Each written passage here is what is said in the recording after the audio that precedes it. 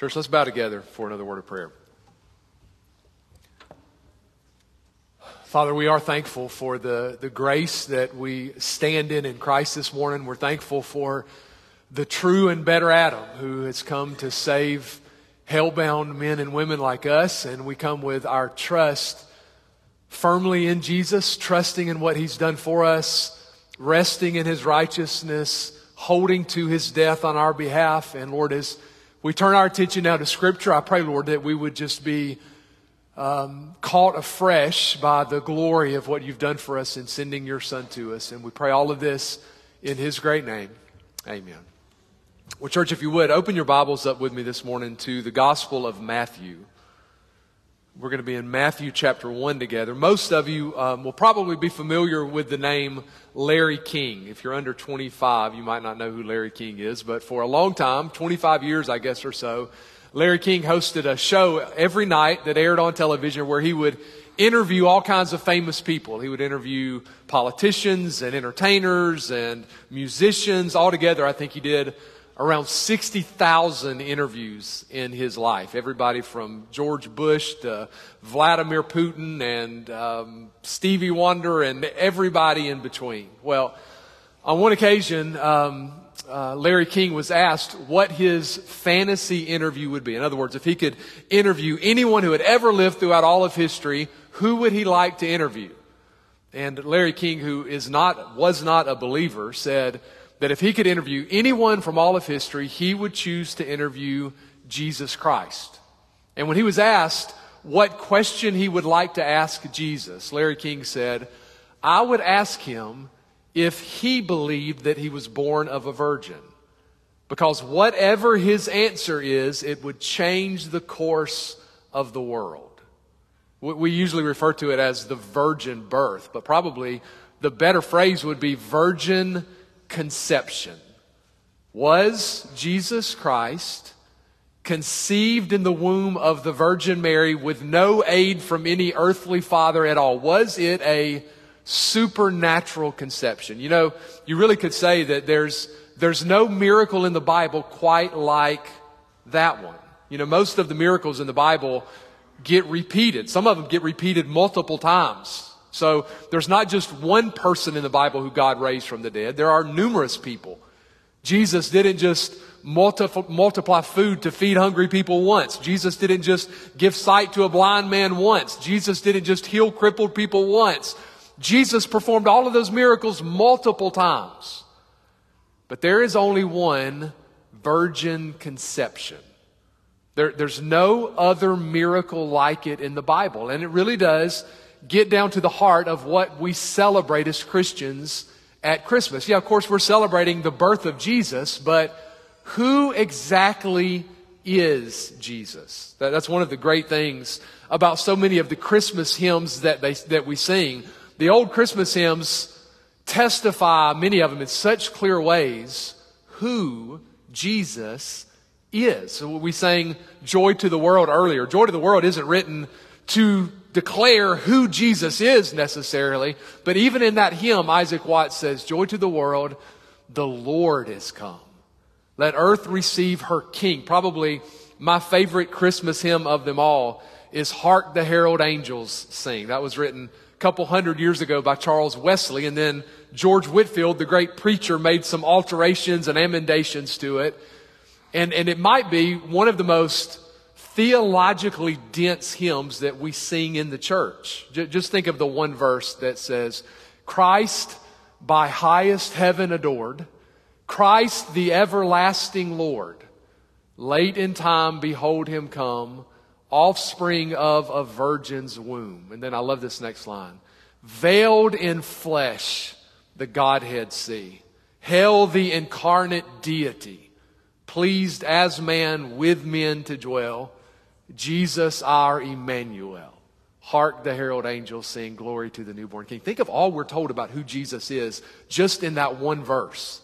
We're told he is the everlasting Lord, that he's the Godhead veiled in flesh. He's the offspring of a virgin's womb. He is incarnate deity. He is our Emmanuel. Well, a lot of those titles get fleshed out in the passage we're going to look at this morning in Matthew chapter 1. And one quick thing before we start reading Matthew. Remember what we have with the Gospel of Matthew. So the four Gospel writers, they're all giving us the story of Jesus' life, but they're all writing to make a particular point. And the main point that Matthew is wanting to make is that Jesus, this Jesus he's describing in his Gospel, is the promised king, the king the Old Testament told us about, the king that the world is waiting for. And so everything in the Gospel of Matthew is designed to highlight the majesty of Jesus, the royalty of Jesus, the sovereignty of Jesus. And that's why Matthew, if you're there, you'll notice the first 17 verses of Matthew's Gospel are just giving us the genealogy of Jesus. And Matthew's doing that as a way of giving us the credentials of Jesus as the Messiah. He wants us to know that Jesus is in the line of Abraham. This is that seed of Abraham God told us back in Genesis who would bring blessings to all the nations of the world. And even more, Matthew wants us to see that this Jesus is in the line of David, the kingly line. This is that promise God made to David in 2 Samuel where he told David that one of his sons would sit on the throne as king forever. And Matthew wants us to see Jesus is that king in the line of David. And so he's given us the messianic credentials of Jesus in the first 17 verses. Who is this Jesus we celebrate? Well, the first 17 verses answer that by saying he is the son of David. But that's not all that needs to be said. Yes, Jesus is the son of David, but he's also the Son of God. And that's the point that Matthew makes in the next section. It's verses 18 through 25. And that's where we're going to turn our attention this morning. If your Bible's open to Matthew 1, I'm going to begin reading in verse 18, and we'll go through the end of the chapter. This is Matthew writing under the inspiration of the Holy Spirit. And Matthew writes, "Now the birth of Jesus Christ was as follows. After his mother Mary was betrothed to Joseph, before they came together, she was found with child of the Holy Spirit. And then Joseph, her husband, being a just man and not wanting to make her a public example, was minded to put her away secretly. But while he thought about these things, behold, an angel of the Lord appeared to him in a dream, saying, 'Joseph, son of David, do not be afraid to take to you Mary your wife.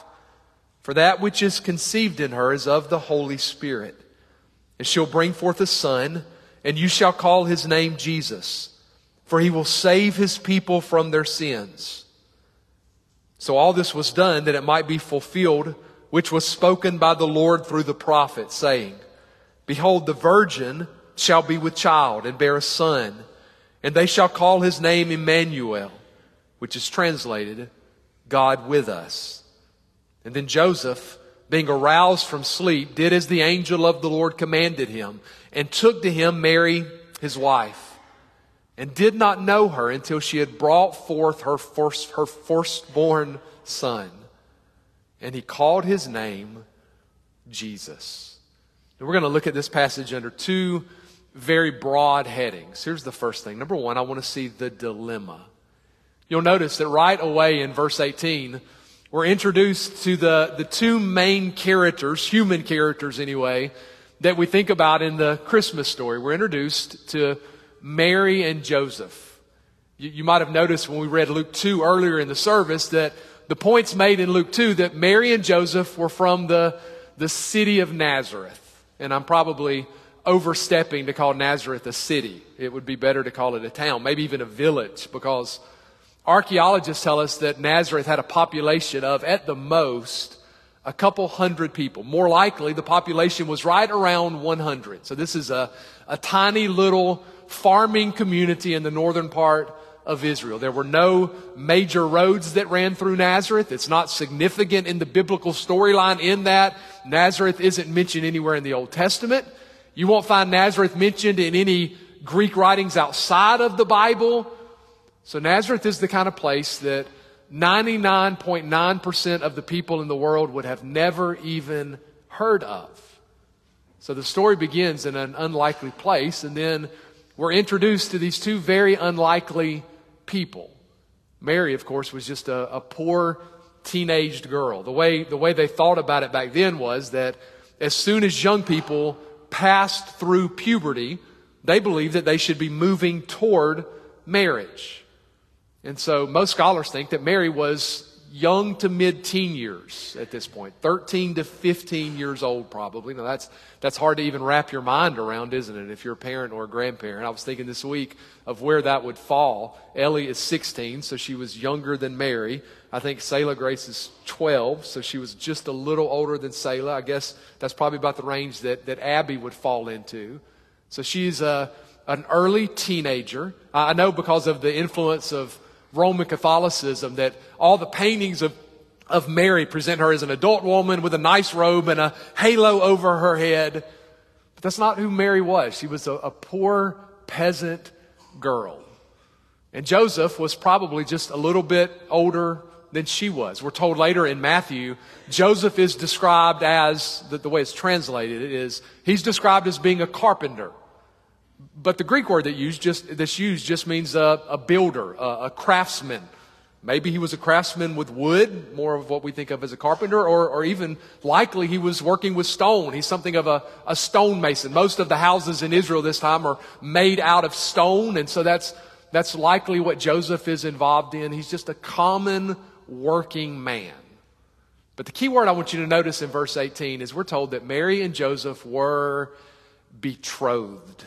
I don't know when the last time you've used the word betrothed in your conversations are. I don't know that I ever have.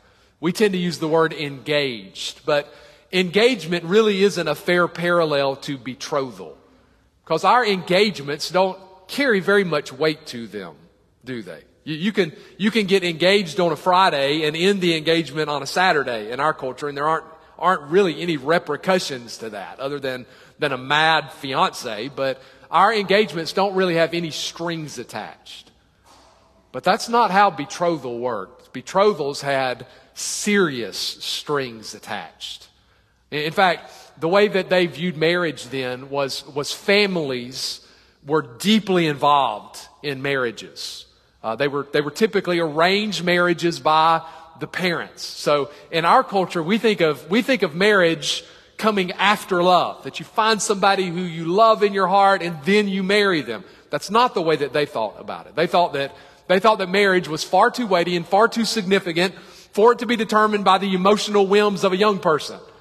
And so families would choose the person who they thought would make a good spouse for their child. And the idea was that love would follow that you would get married and then you would learn to love the person that you were married to. And that's the way it would have worked with Mary and Joseph. This would have been family involvement toward this. Once the marriage was decided, a dowry would be paid, and then the couple would be betrothed.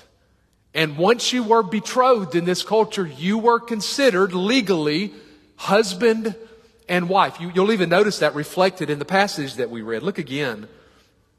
Look down at verse 19. Notice what it says about Joseph. Then Joseph, her husband. Look down at verse 20, the second part of verse 20. The angel says, Joseph, son of David, do not be afraid to take to you Mary, your wife. Do you notice Joseph is called Mary's husband, and Mary is called Joseph's wife, even though they haven't actually been through the wedding ceremony yet.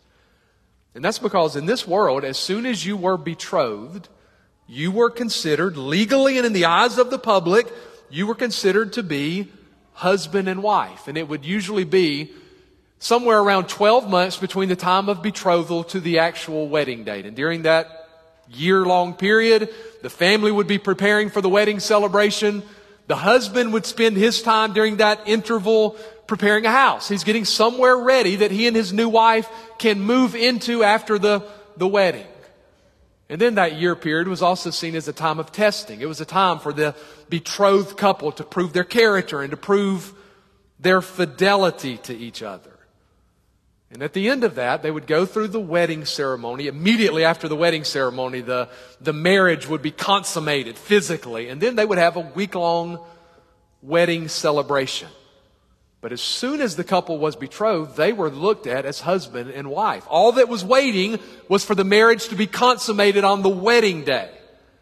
But once you were betrothed to somebody, if you wanted to break it off, you had to go through legal divorce proceedings to bring it to an end. If someone committed sexual immorality, was unfaithful during the betrothal period, that was viewed as adultery.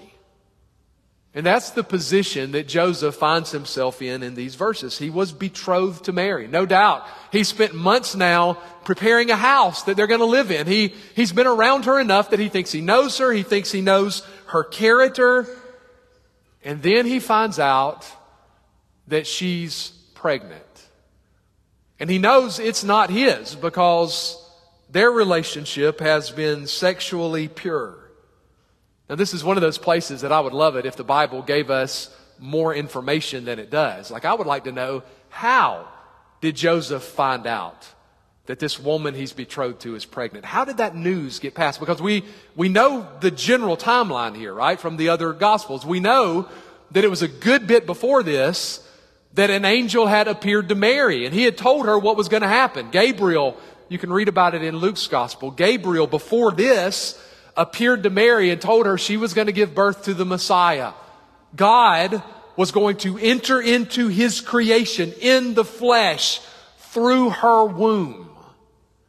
And then to encourage Mary, do you remember what Gabriel also told her?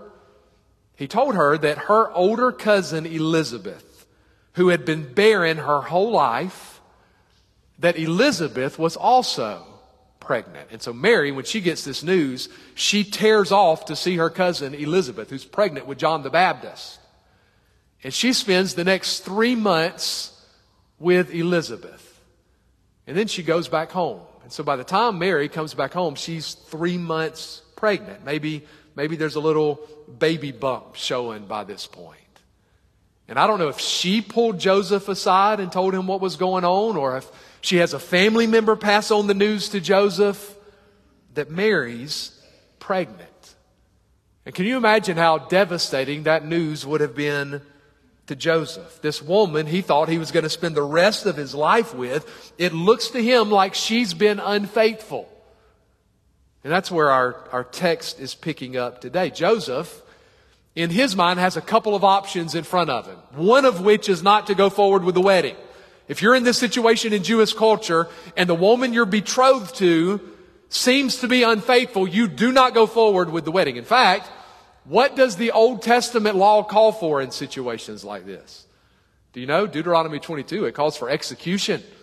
If a woman is unfaithful in this betrothal, both her and the man she's unfaithful with are to be stoned to death. Now, by Jesus' time, that was rarely ever actually carried out. So to Joseph's mind, the only option he has in front of him now is he's got to divorce her. The only question is, how should he divorce her?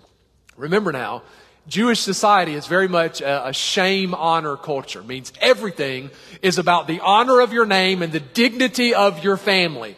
If you are shamed in Jewish culture, you do whatever it takes to reestablish your honor and to humiliate whoever shamed you.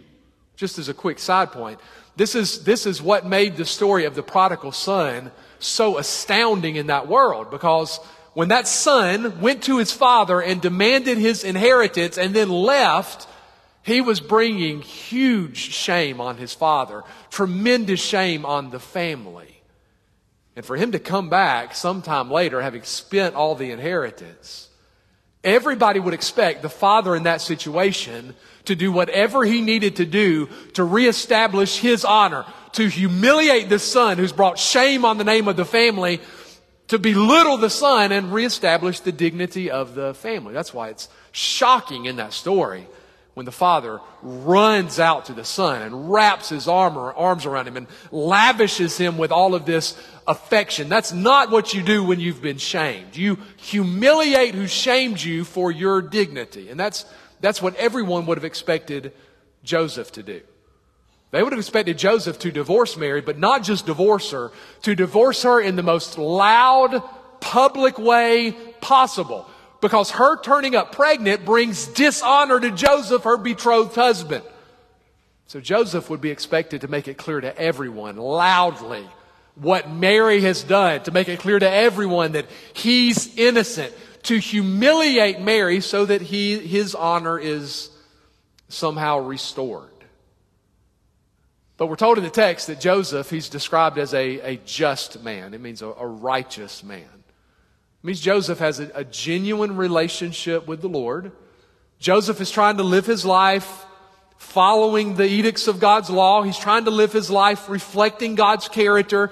And what that means is that Joseph decides that he is going to show Mary mercy. He's not going to humiliate her. He's not going to crush her, even though that's going to mean he's going to have to bear some of this dishonor himself.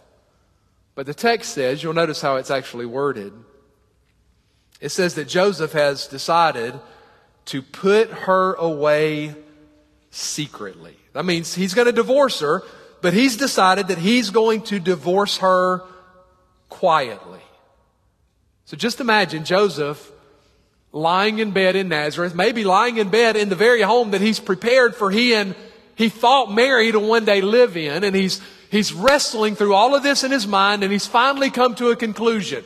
He's going to divorce her, but he's going to divorce her in a private way to preserve her honor as much as he can. And in the middle of all this, Joseph falls asleep. And that leads to the next part of the story. I want to see the dream. Look at how it's worded again in verse 20. But while he thought about these things, behold, an angel of the Lord appeared to him in a dream, saying, Joseph, son of David, do not be afraid to take to you Mary your wife, for that which is conceived in her is of the Holy Spirit. So this is the end of what must have been one of the worst days of Joseph's life. He falls asleep, and God speaks to him. God sends an angel to Joseph with a couple pieces of information that completely change the story. First, God tells Joseph to take Mary. That means don't divorce her. Go forward with the wedding. Why? Well, the angel says, for that which is conceived in her is of the Holy Spirit. Now, Joseph already knew that it wasn't his baby. He hadn't slept with Mary. But now he finds out that it wasn't any other man's baby either.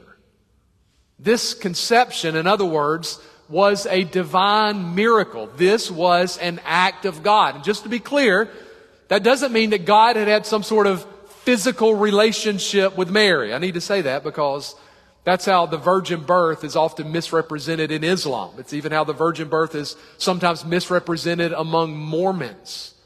Now, this isn't a physical thing. Notice again, here's how the angel says it to Mary. This is going back to Luke 1. Listen to verses 34 and 35. This is when Gabriel first delivered this news to Mary. And here was Mary's response. Then Mary said to the angel, how can this be, since I do not know a man? Mary is a virgin and she understands how this works. You don't have to be a biology major to understand the group with the lowest pregnancy rate is virgins, right? It hovers around 0%. So how in the world could she possibly be pregnant? Here's Gabriel's answer, verse 35. The angel answered and said to her, the Holy Spirit will come upon you, and the power of the highest will overshadow you. Therefore also that Holy One who is to be born will be called the Son of God. So the angel's saying God is going to do this by the Holy Spirit. Just like Genesis 1 presents the Holy Spirit as the creative agent of the Trinity, who is active, bringing things to life at the dawn of creation. Well, we're being told that the Holy Spirit was going to do that same sort of work in the womb of Mary. And this is one of the miracles in the Bible that seems to face the most resistance. In fact, it's interesting. It's the two miracles that bookend Jesus' life that tend to get kicked against the most. You don't get a whole lot of detailed, long arguments about why Jesus couldn't have healed people or walked on water. But when you talk about Jesus rising from the dead at one end, or Jesus being born of a virgin at the other end, you get lots of resistance. But But if you start with Genesis 1, it's not really that hard to understand, is it?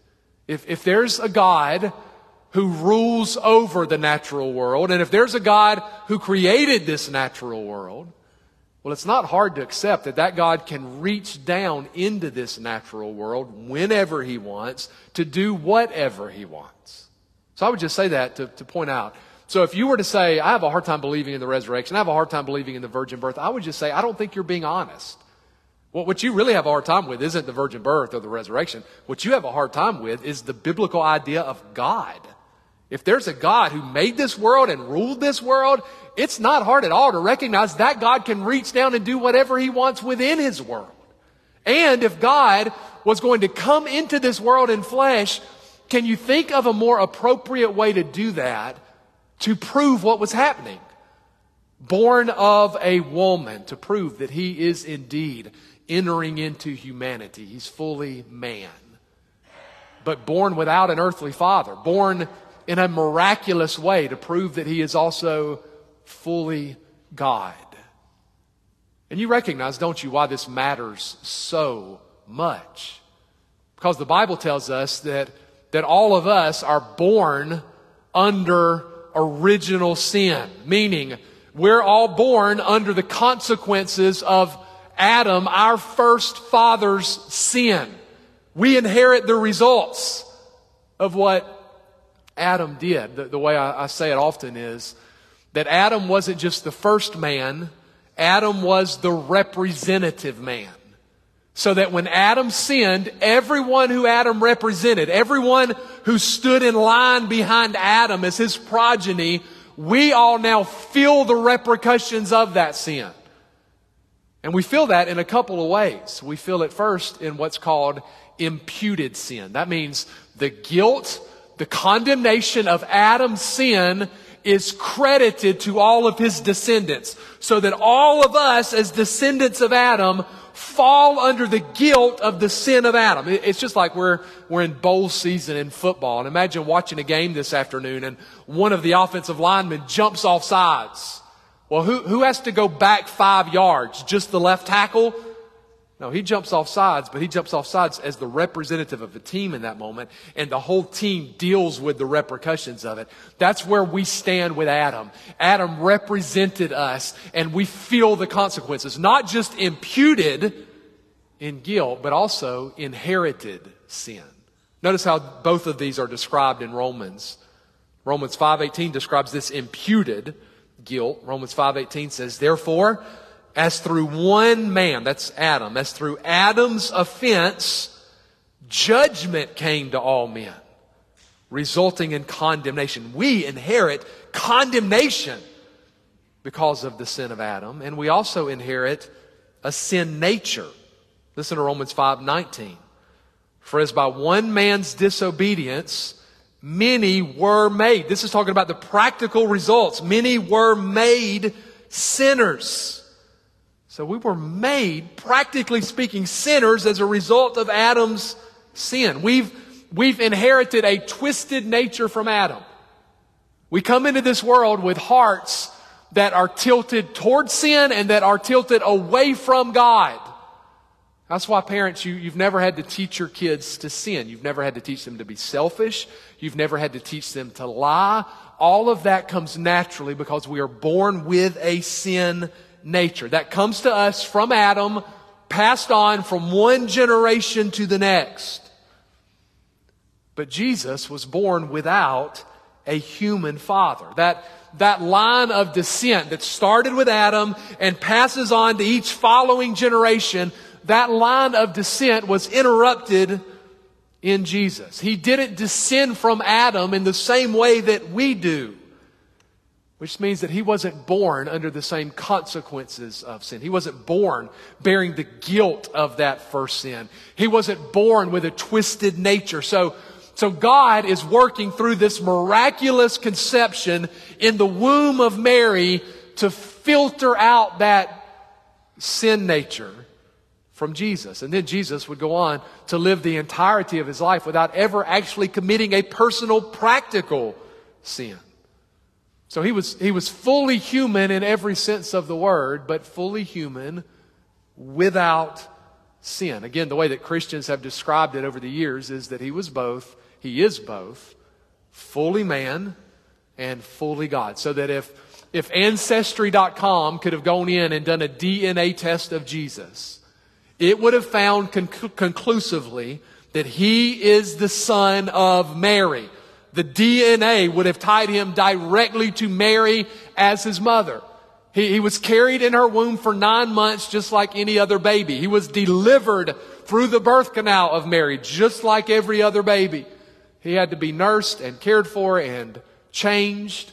He had to learn to talk and he had to learn to walk. He had friends, and then later he would have enemies. He would experience hunger, and he would experience cold, and he would experience thirst, and he would experience grief, and he would experience loneliness. He was fully man, and he is fully God. So that this is the second person of the Trinity. This is the eternal Son. This is the one who the psalmist says, from everlasting to everlasting, you are God. This is that God taking on flesh and entering into his creation through the womb of this virgin girl. And did you notice how the angel also told Joseph exactly what this baby boy was to be named? Verse 21. And she'll bring forth a son, and you shall call his name Jesus, for he will save his people from their sins. Jesus is the Greek form of the Hebrew name Yeshua. Yeshua means Yahweh saves, or God saves. Listen to what the angel says to the shepherds. This is part of what Stephen read earlier. Luke 2, verse 11, describing who this baby is who was born. For there is born to you this day in the city of David a Savior who is Christ the Lord. You get those three titles? This baby is the Lord. This baby is the Christ. That means the Messiah. And this baby is the Savior. What does Savior imply? What implies there's something we need to be saved from. That doesn't Savior imply that there's some kind of imminent danger that you and I are in. So what's the danger? If you could have interviewed the Jewish people in Jesus' day and asked them what they needed a Messiah to come and save them from, what would they have said? They would have said they needed to be saved from the Romans. They needed the Messiah to come in and save them from oppression, come and save them from occupation. They needed a Messiah to save them from their political situation. But the angel says to Joseph, you're going to call him Jesus because he's going to save his people from their sins. We use that word a lot in church, but what does that actually mean? If you were having to describe for someone outside of church life what sin is, how would you define sin? What is it? Is it the same as making a mistake? Is it breaking some ambiguous rule? What's sin? The way it's worded in the catechism that we teach our kids around here is sin is any thought, word, or deed that breaks God's law by omission or commission. What is a sin of omission? It is not being or doing what God requires. This is all our catechism. What is a sin of commission? It is doing what God forbids. So what is sin? Well, sin is any thought we think, any word we speak, any action we perform that fails to live up to the standard of God's law, because God's law is a reflection of God's character.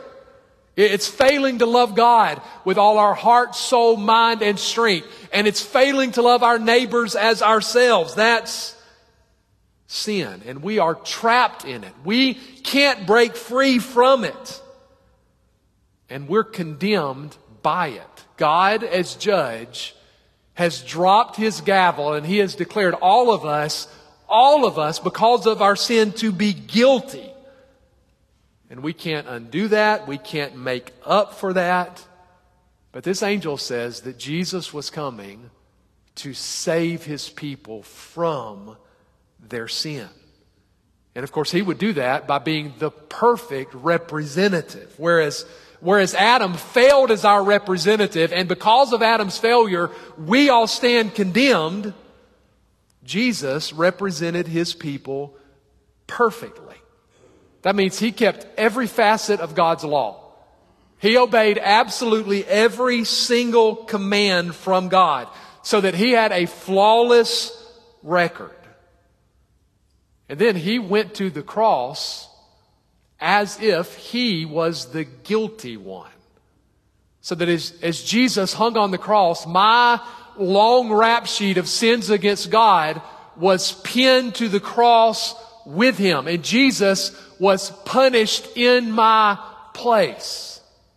So the Son of God was treated like a sinner, so that those of us who really are sinners can now be treated as sons and daughters. And the amazing message of the gospel is that when you put your trust in Jesus, when you give your life in faith to Jesus and what he's done for you, this amazing exchange happens, where all of your sin was credited to Jesus and punished in him at the cross. And on the other hand, Jesus' flawless record, his perfect law keeping, is credited to your account. So that you're accepted. You stand righteous before God based on the work that Jesus has done for you. And notice the way the angel says this. This wasn't he was coming with his fingers crossed sort of thing. That he's coming hoping there might be some people out there who might be saved through this. No, the angel says it very definitively. He will save his people from their sins. And then Matthew adds his commentary. As you're reading, when you get to verse 22, it's not the angel speaking anymore in verse 22. This is Matthew trying to help us connect the dots. And here's what Matthew says. So all this was done that it might be fulfilled, which was spoken by the Lord through the prophet, saying, Behold, the virgin shall be with child and bear a son, and they shall call his name Emmanuel, which is translated, God with us. Matthew wants us to realize that this virgin birth thing wasn't something new. This hadn't come out of left field. God had said this was going to happen. Matthew loves doing this in his gospel. He quotes the Old Testament around 50 times in his gospel as a way of saying, hey, this is that.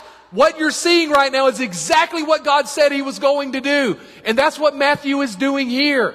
He quotes, the prophet he quotes from here is the prophet Isaiah. It's from Isaiah chapter 7, which was written over 700 years before the birth of Jesus. Now, interestingly, this is exactly the same time period that we're in right now in our studies on Sunday nights, where the nation of Israel has split into two countries. The kingly line of David has remained in the south.